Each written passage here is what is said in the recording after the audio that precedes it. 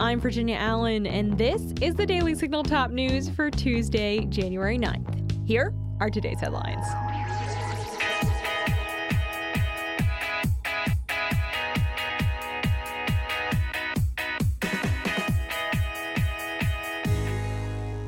New York Democrat Representative Alexandria Ocasio-Cortez has called on Supreme Court Justice Clarence Thomas to recuse himself in an upcoming case involving former President Donald Trump. The case involves Trump's eligibility to be on the 2024 presidential Colorado ballot.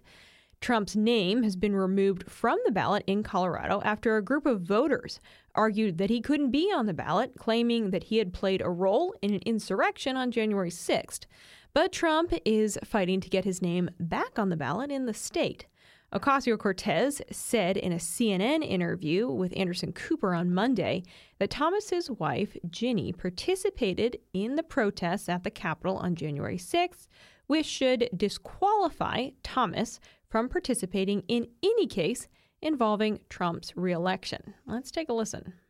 I think it's very clear. Clarence Thomas and rather his wife, Ginny, participated in the events of January 6th. And now what is likely going before the Supreme Court is a judgment as to whether an event that his wife participated in, that his wife has been investigated by in the January 6th committee in, qualifies as an insurrection. And Clarence Thomas's decision on that, one way or another, and overall the court's decision on that, would directly implicate his wife. And so this is just one of the most classic textbook conflicts of interest, and it would frankly be a scandal if he did not recuse. Do you think? But according to the Washington Examiner, Ocasio-Cortez's argument comes from a letter she and 7 other House Democrats sent to Thomas last week. The letter demands his recusal because his wife attended and was part of planning the January 6th rally before the events at the Capitol. The Democrats wrote in the letter that it is unthinkable that you could be impartial in deciding whether an event your wife personally organized qualifies as an insurrection that would prevent someone from holding the office of president. Thomas has not indicated that he plans to recuse himself. Former President Trump's attorney, D. John Sawyer, argued before a federal appeals court today that Trump has immunity from charges stemming from special counsel Jack Smith's investigation.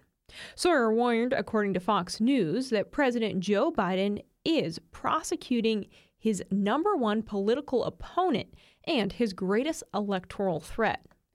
The panel consists of 3 judges, 2 of whom were appointed by Biden and 1 was appointed by President George H.W. Bush. Trump's attorney said that the former president had absolute immunity even after leaving office. Judge Karen Henderson, who was appointed by Bush, said in response, according to Fox, "I think it's paradoxical to say that his constitutional duty to take care that the law be faithfully executed allows him to violate criminal law." Sawyer then said that current President Biden is trying to prosecute his likely rival in the 2024 election. Henderson asked the prosecutor how going after Trump in this manner wouldn't open up other former ex-presidents to similar trials. The prosecutor responded that he didn't think there would be a sea change of vindictive tit-for-tat prosecutions in the future, and said this case was unprecedented.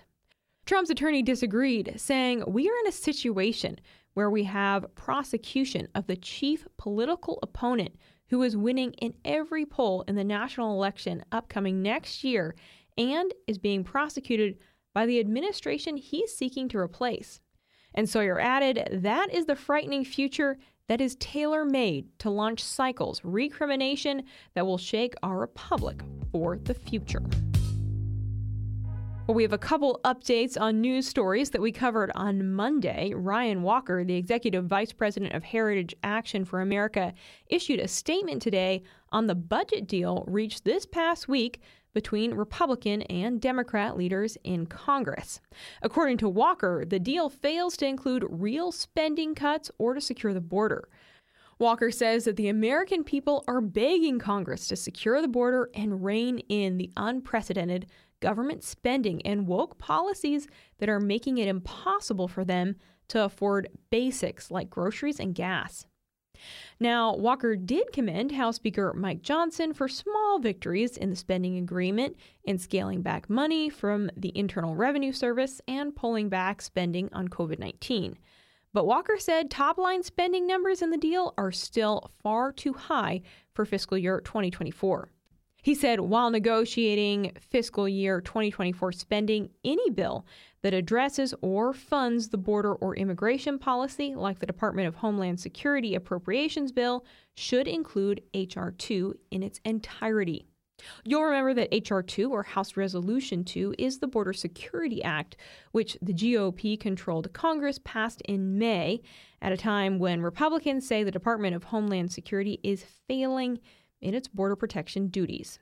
Well, another quick update today. We have learned that Defense Secretary Lloyd Austin is being treated for prostate cancer. As you remember, Austin was hospitalized last Monday, January 1st.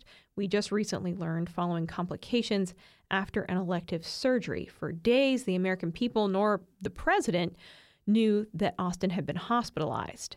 But the reason for the surgery was also unknown initially. Well, Austin reportedly was diagnosed with prostate cancer in December, and he has been working from the hospital following the complications with that surgery. The Biden administration announced a new rule that may significantly impact millions of workers in the so-called gig economy.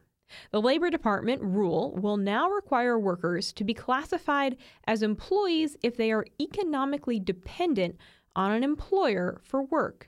This is a reversal from the Trump administration, which made it easier for workers to be defined as independent contractors. According to Newsweek, an estimated 73.3 million freelancers are employed in the United States. The rule is intended to give freelance workers the same benefits as full-time employees. Opponents of the rule argue that forcing businesses to add these benefits may put millions of people out of work. The rule is in a similar vein to a law in California, AB 5, that essentially outlaws freelance journalism and independent contractors. Well, with that, that's going to do it for today's episode. Thanks for being with us here for the Daily Signal's top news. If you haven't had the chance, make sure that you check out our morning show. It's right here in this same podcast feed. Join us tomorrow morning. The Daily Signal's Tyler O'Neill is going to be sitting down with Dr. Stanley Goldfarb. He's the chair of Do No Harm. And they discuss the governor of Ohio, Mike DeWine, and his actions related to transgender policies in the state. Also, make sure to subscribe to the Daily Signal wherever you like to listen to podcasts and help us out by leaving a 5-star rating and review. Thanks again for being with us today. Have a wonderful evening. We will see you right back here tomorrow morning. The Daily Signal podcast is brought to you by more than 500,000 members of the Heritage Foundation. Executive producers are Rob Bluey and Kate Trinko. Producers are Virginia Allen and Samantha Asheris. Sound design by Lauren Evans, Mark Guiney, and John Pop. To learn more, please visit dailysignal.com.